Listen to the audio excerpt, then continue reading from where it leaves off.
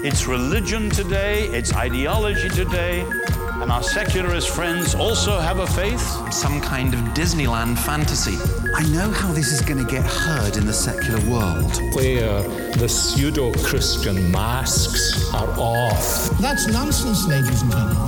Apologetics isn't just about giving answers to other people's questions. It's also about learning to question other people's answers, or even question the question itself. In a Christian worldview. Well, welcome to Quantum number 147. Now, I got a lot of feedback on last week's, so if you didn't hear it, you go to the website and you can catch up, or get it on Spotify or Podbean or Apple iTunes or whatever. But yeah, and as a result of that, I'm going to change some things. And one of the things I want to do this week is not go back over stuff we've gone over many times before. And I want to say something about the mad world later on, but let's just go to something just a little bit unusual. And that is a man called Ray Cordero in Hong Kong. Listen to this. Actually, there's an email here from Mei Ling, who you made a request for her earlier in the show, didn't you? I felt so sorry for her because she married an Australian, and she then moved to Australia, and her husband passed away. Yeah. She was stranded in Australia. Shall I quickly read this one out? Yes, why not? She says, "Dear Uncle, I would like to say thank you for all the years you sparkled like a diamond, created many colours, and lighted up our lives. Even when we moved back to Gold Coast in Australia, we were still listening to your shows. There is a time for everything and a season for every activity under the heavens," quoting Ecclesiastes. "You have done a marvellously, extraordinarily work for us, and I am grateful and thankful to God that we have you and grew up with your music. I'm missing you and will miss you forever. Uncle Ray, if you have a chance, would you be able to play this song, You Raised Me Up?" Which you raised me up. That's me. You played that earlier, didn't you? But he's a 96-year-old DJ in Hong Kong, and he has been broadcasting for over 70 years. I think he's in the Guinness Book of Records for that. He said at the end, "That's it. Thank you very much for tuning in. Goodbye. Thank you for coming," in both English and Cantonese. His program has been running since 1970. He does a kind of sort of easy listening playlist. He's born in Hong Kong, of Portuguese descent, and he's got to know some of the biggest names in the world of music, including the Beatles, Cliff Richard, and Tony Bennett. I loved the lady who phoned in and cited Ecclesiastes. Okay, and in the United Kingdom, apparently you're now allowed to hug. Try this. Perhaps, don't hug everybody you know. If you are going to hug somebody, restrict it to very small numbers of close family who perhaps you really value a hug from. I think don't hug too frequently. Keep it short. Try and avoid being face to face. So perhaps turn your face away slightly. And even wearing a mask could help. The reality is when you hug somebody, you are very close to them. And we know the virus is in people's breath, so you are very close to their breath at that moment.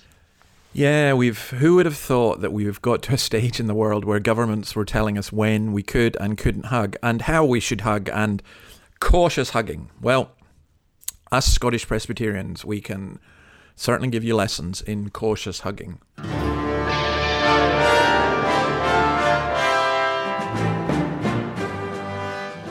Today, a new leader for Northern Ireland's largest party. Edwin Poots the winner, 2 weeks after he led a putsch against Arlene Foster, who was undone by the fallout from Brexit and her relative social liberalism. My agenda is reform to inspire and reinvigorate unionism. The Democratic Unionist Party in Northern Ireland have just elected a new leader, Edwin Poots. I think he's a Christian. He's described, now be careful, this could really upset you, as a creationist. And this is how one leading DUP politician, Ian Paisley, dealt with the kind of hostile, mocking question that you would expect. Listen to this. Backers, and you have this deeply socially conservative man. We heard there from Nick Watt some of the trends towards social progressivism. What's the strategy here? How's this going to work for your party? Cobblers to your programme so far. That's what I say initially. I mean, I'm reminded of the Frank Skinner line. You can be anything in Britain today except a Christian. I mean, that seems to be the issue. And the BBC want to lambast the man because he happens to be a man of faith. And they want to take basically the mickey out of his religion. You wouldn't do that if he was a Muslim. You wouldn't do that if he was any other religion in the United Kingdom. But you can take the mickey out of his Christian faith. You should be ashamed of yourselves. The BBC should be ashamed of yourselves from starting from that position. Because I think people are entitled to have that view. Now, he has never been in a position where he would try to force his faith down your throat or anyone else's throat. He would not allow those things to get in the way of how he engages in policy and policy making. And he's an excellent track record of working with Sinn Féin, of working with John Finucane's colleagues, of working with other people across the board to try and make this place a better place. That's what interests us, making Northern Ireland work, making it a better place, and we will do that. And he's entitled to be the leader, and he's entitled to have his faith. Of course. Well done him. Good job. In fact, while we're on the island of Ireland, that's difficult to say, isn't it? Island of Ireland. Let's go south and to RTE and to Brendan, another DJ, a reporter. And boy, is this good. This is absolutely excellent. And I want you to listen to the whole of this because this was Richard Dawkins. Now, he'd said this before. He'd tweeted this before about how a Down syndrome child shouldn't be brought into the world because it adds to greater suffering within the world. Well, I've got plenty to say on it, but I'm not going to say it because I'm going to allow Brendan to deal with this. You got involved in a Twitter interaction with a woman who said she would be faced with a real ethical dilemma if she became pregnant with a baby with Down syndrome. You tweeted, abort it and try again. It would be immoral to bring it into the world if you have the choice. Now, so you're speaking to somebody who did bring someone like that into the world, okay, but let's put that aside. Why is it immoral not to abort it? Well, that was probably putting it a bit too strongly, but given that the amount of suffering in the world probably does not go down, probably does go up, compared to having another child who doesn't have Down syndrome. What I'm interested in is how do you know that it increases the amount of suffering in the world to bring in a child with Down syndrome into the world? I don't know it for certain. It seems to me to be plausible. You probably would increase the amount of happiness in the world more by having another child instead. Do you think? But you have no reason for knowing that. I have no direct evidence. No, just seems plausible. Just you're such a scientific, logical person that I thought that you could possibly have some logical backup to it. Do you know anyone with Down syndrome? Not intimately, no. Okay, yeah. I mean, look. Everyone has their own experience of it, and possibly my experience would be that you're not necessarily right, and I think a lot of people would think you're not necessarily right. But look, anyway. I'm sure that you love your child. Oh yeah, nothing to do with that. I'm not having an emotional discussion with you here. I'm simply having a logical discussion with you. Do you think it would be immoral for them not to do it? Let's leave out the immoral. No, but you brought immoral into it. Okay, well, I take that back. Okay. I think it would be wise. I think it would be wise and sensible. You know, children who are so-called perfect can cause terrible suffering in the world as well, but I suppose we have no way of checking, have we? No, of course. Yeah. Wasn't that absolutely fantastic? Now, I'm going to do the Mad World this week, but then I'm going to stop doing the Mad World. Why? Because there's just so much stuff, and it's just getting madder and madder and madder. And I think one of the dangers when we talk about the Mad World, and I'm very guilty of this, and I think maybe some of you might be as well, is we end up just mocking, or we end up in despair, and what we really want to do is bring some kind of hope. Now, you see, for example, some of the things I want to mention. IKEA Australia has now gone really woke. It's got family-friendly parking signs and gender-neutral toilets across the stores. Family gender mix, family with pram gender women, and family with pram gender men. Okay, that's the way it is. We want people to feel safe, comfortable, and accepted at IKEA. And this means that they've got to have designated bathroom spaces for people who are quote, non-binary or trans. Now, as I say, this issue is going to come up again and again and again, and the serious side of this is the dismantling of the human race. And also, of course, staff are being encouraged to use pronouns on their work emails and social media, such as he, him, his, or she, her, hers, or other ones.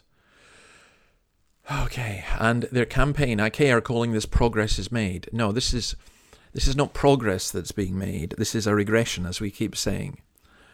But we are actually looking for real progress, and I think, maybe we should consider more what that actually means.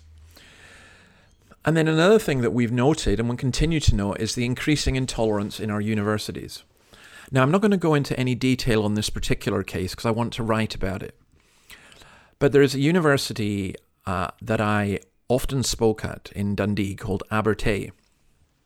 And it's in the news just now because a law student, Lisa Keogh, I think her name is, age 29, has been suspended over disciplinary and discriminatory comments she made at a seminar where she talked about the difference in physical strength of men versus women is a fact, which of course it is, and she said that women had vaginas. That is now considered to be beyond the pale. She expressed astonishment. She hasn't backed down. Now, I want you to listen to what the principal of the University of Abertay said. Listen very carefully. He said this: all universities should be places where freedom of speech is of paramount importance, and we reject any notion that controversial or challenging debate is in any way stifled at Abertay. Got that? It's good, isn't it? That's excellent. Except he then went on to say, put simply, students are free to express any lawful views they wish to, as long as this is not done in an intolerant or abusive way. Now, who decides that? So the Students' Union decides saying that men are stronger than women, or women have vaginas. That's intolerant and abusive. And the way that the Scottish government are going at the moment, it could also be unlawful to say that. The principal has no idea what freedom of speech is. It allows people to say things that you may find offensive, that I may find offensive. And again, that's such an important issue. All right, let's take a little break. Here's a piece of music. I wonder how many of you will recognize it.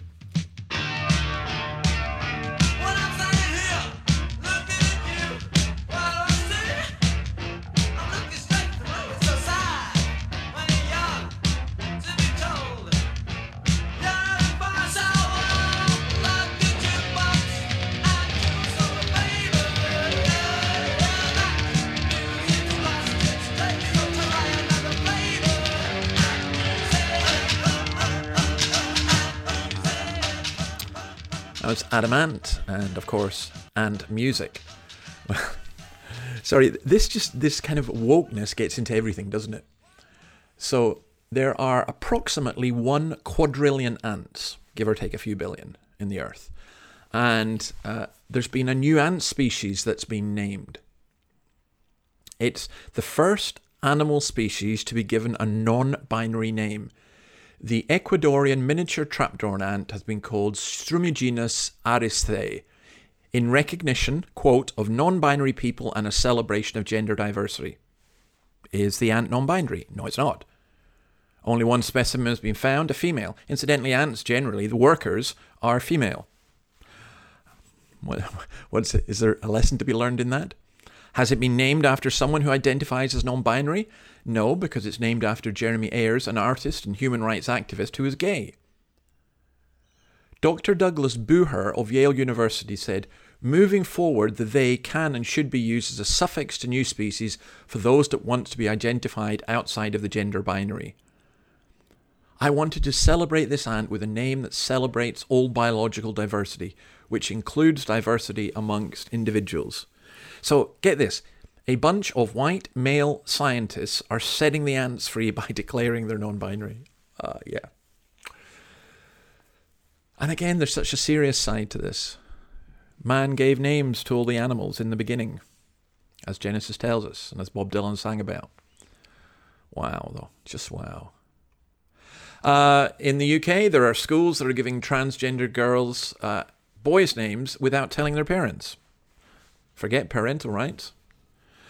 And what about political rights? In Spain, the Vox Party's Francisco José Contreras was suspended by Twitter, where he said, in responding to an article claiming a pregnant man gave birth to a child, he said, "That's a lie. A man cannot get pregnant. A man has neither uterus nor ovaries," both of which statements are true.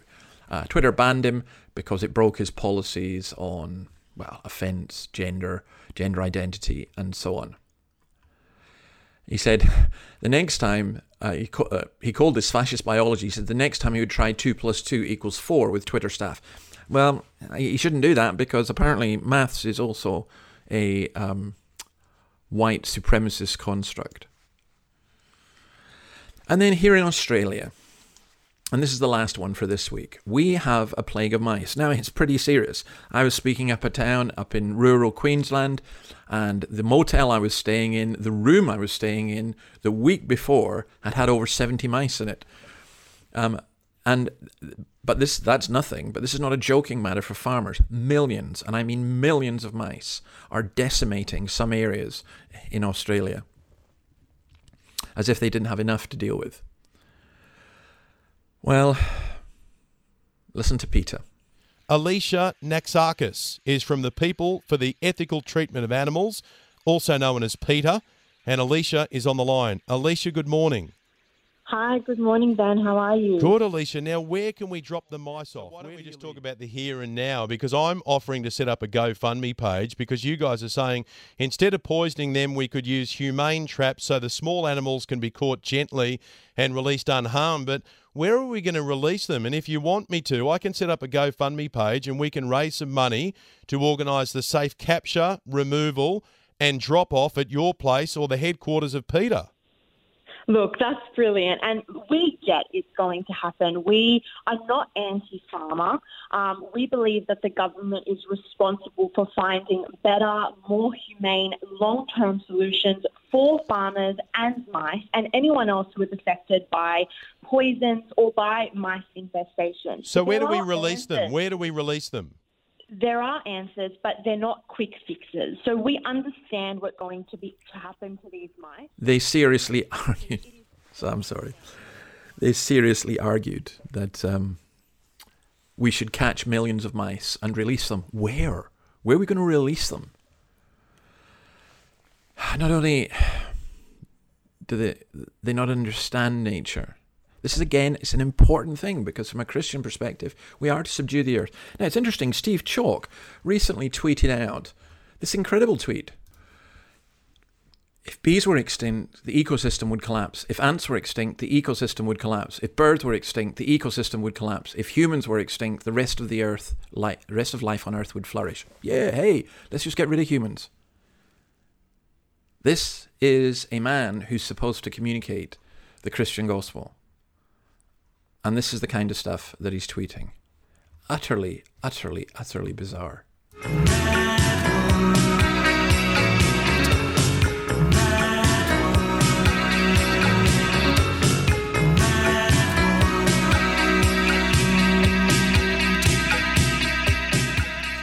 Okay, that's enough of the mad world. Of course, we'll cover these items, but I'm just not going to do it as a section because it just takes up too much. And you know, we've got to try not just to illustrate how the world's going mad, but to show the right way. But we also live in an unjust world, and this should be a major concern.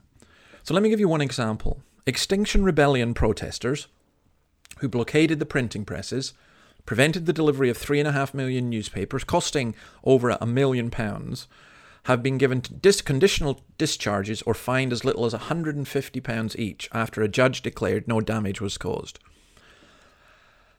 Now, the judge, Sally Fudge, that is her name, said the protest had been peaceful and she was not aware of any damage that had been caused. £1 million worth, but she wasn't aware of it. Now, what she's doing there, believe you me, if that had been a cause with which she disagreed, then there would have been heavy fines and imprisonment. And that's the problem, you see. Judges need to judge dispassionately. So I'll give you another example. Humza Yousaf was the Scottish Justice Secretary. Now, thankfully, he's gone from that although he's gone on to become Health Secretary, because his idea of justice was very strange. He used Twitter as much as Donald Trump. So one day last week, he praised immigrant protesters who were breaking the law. Now, what I mean by them, they were protesting against two people being removed. And, maybe they were right to do it. Maybe I would have joined in, but I know I would have been breaking the law in doing that. And I don't think a Justice Secretary should be praising people for breaking the law just because he agrees with their cause. The following day, 15,000 Rangers fans celebrated their team winning in Glasgow. Same place. All this took place in Glasgow. And Humza Yousaf could not quick enough condemn them. Of course you condemn the violence and the wrongness in there, but they weren't all like that. And then the following day, there was a large gathering in Glasgow again of pro-Palestinian protesters breaking the law, yet not a word from the Justice Secretary. And there is the problem. The problem is not whether you think each of these causes was justified or right or wrong or people behaved well or not. It's that the law should be the same for everyone. And it should not be governed by political persuasions. Right. Some church news. Listen to this man. Isaiah 42 speaks of the servant of the Lord as the one who proclaims justice to the nations. That is, the Gentiles. Israel's calling was to be a light to the Gentiles, separate and distinct from them, so that they might display to them the life of God. But instead, they failed to shine the light of the Lord, and they condemned those who are not like them. But the servant of the Lord proclaims justice to the nations. Jesus will lead a revolution, a gentle revolution, as the gospel of the kingdom is proclaimed to the nations, the gospel of the King who suffers and dies to win for his people pardon and life eternal. And justice will roll down like rivers when the kingdom comes in the new heavens and the new earth. That is Kanishka Raphael. He, as I've mentioned already, he has become, I love the way the newspaper, the first person of colour archbishop. He's 56 years old. He's born to Sri Lankan parents. He emigrated to Australia at age 7. He was raised by a single mother migrant lady in a place where we had no family. And I tell you this, he is a wonderful Christian brother.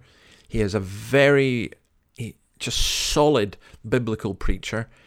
I found him to be fearless, and much to the disappointment of some of the press here, single. I mean, he ticks all the boxes, person of colour, raised by a migrant mother, and he's as orthodox and sound on the Bible and on issues of same-sex marriage as anyone.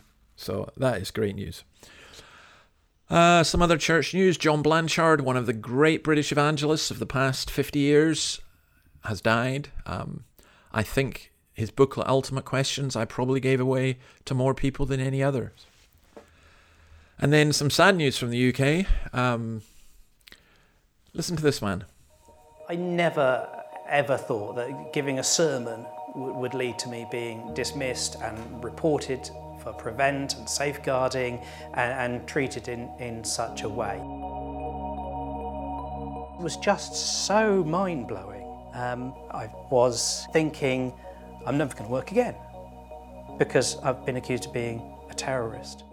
My role in the school as chaplain was to talk about the Christian faith, mostly just trying to commend Christianity without forcing it. And I was always very clear, please listen to what I'm saying, please think about what I'm saying, and then make up your own mind. That is Dr. Bernard Randall. We've told his story before, how he was accused of being a terrorist or reported to an anti-terrorist organization because he told boys to think for themselves and question same-sex marriage. The Archbishop of Canterbury has refused to intervene to support him. The contrast between Kanishka Raphael, the Archbishop of Sydney, and the Archbishop of Canterbury is stark. If you change your mind, take a chance. I'm the first in line. Honey, I'm still free. Take a chance on me. If you need me. All right, here's something from Sweden.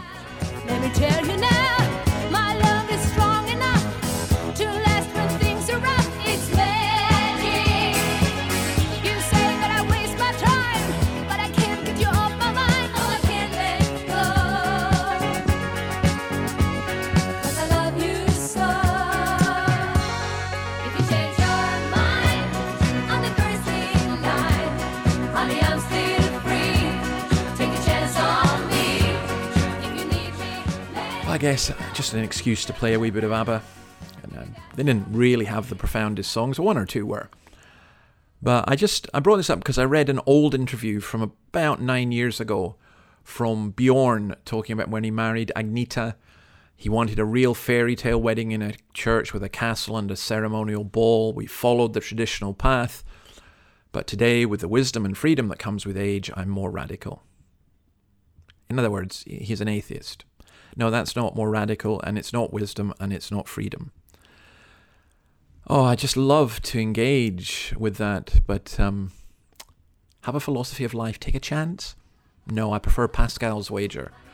I'd rather bet on God than take a chance on ABBA.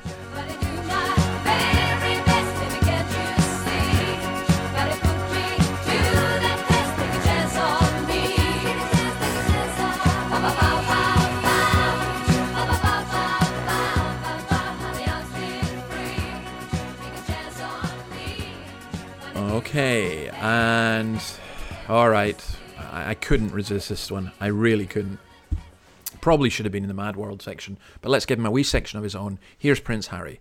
If we collectively became better at not clicking on and not spreading or sharing the things that we know are putting other people through hell, then there's no market for it. I totally agree. agree. The more depressed and the harder life becomes, we end up surrendering to the information parallel with our own feelings. Yeah. That's the information that we end up sort of being drawn into. Yeah, and the last stop is the pound and the dollar.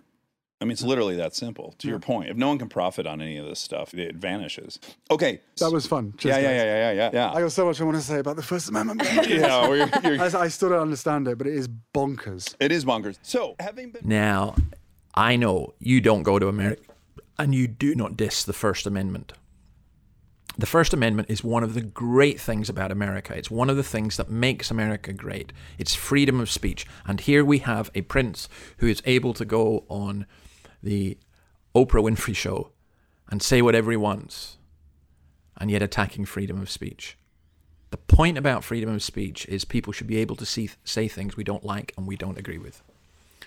Another bit of good news coming out of the States. There's an anti-abortion challenge to Roe v. Wade. The Supreme Court has agreed to hear a case about a restrictive Mississippi law that provides a way to diminish the Roe v. Wade judgment. This is going to be fascinating. And one final thing. Nigeria. We brought this up many times. We have to keep bringing it up. It's the most populated country in Africa. 200 million people. It's the largest country in terms of economy. It's rich with oil and poor in governance. It's divided, with Islam being dominant in the north and Christianity in the south. Bernard-Henri Lévy wrote in the Wall Street Journal, he's a French intellectual, not a Christian, a slow-motion war is underway in Africa's most populous country. It's a massacre of Christians, massive in scale and horrific in brutality, and the world has hardly noticed. Yeah, Black Lives Matter on some of the streets in some cities in the US, maybe in the UK, maybe in Australia, where of course they should. But what about the continent where there are most black lives, and that is Africa, and what about the massacre that is occurring there? Great is the darkness that covers the earth. Oppression, injustice, and pain.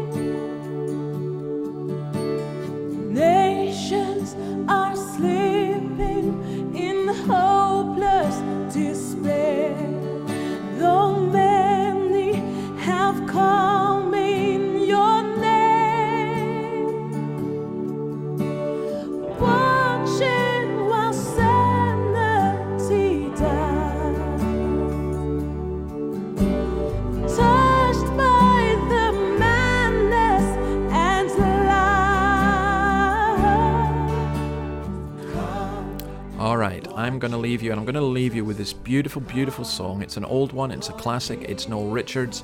And just as I was doing this, the words came to mind: watching while sanity dies, touched by the madness and lies. No, I report all this stuff not to make you despair. I report it not to make you cynical or not to cause you to mock or to feel superior. And I don't feel superior. I just feel about it all. And yet the one thing that encourages me and gives me hope is that the Lord came as the light of the world into this very dark world. So see you next week. Please feel free to continue sending stuff. I'm sorry if I've not been able to use all the stuff that's been sent me, which I haven't.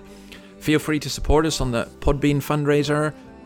Keep your constructive criticisms coming. Really appreciate them. God bless you all. Hope you have a great week. Come, Lord Jesus. Come, Lord Jesus. Pour out your Spirit, we pray. Come, Lord Jesus. Come, Lord Jesus. Pour out your Spirit on us today. Great celebrations on that final day, when out of the heavens you come. Oh, you come, yeah. Darkness will vanish, all sorrow will end, and rulers will bow.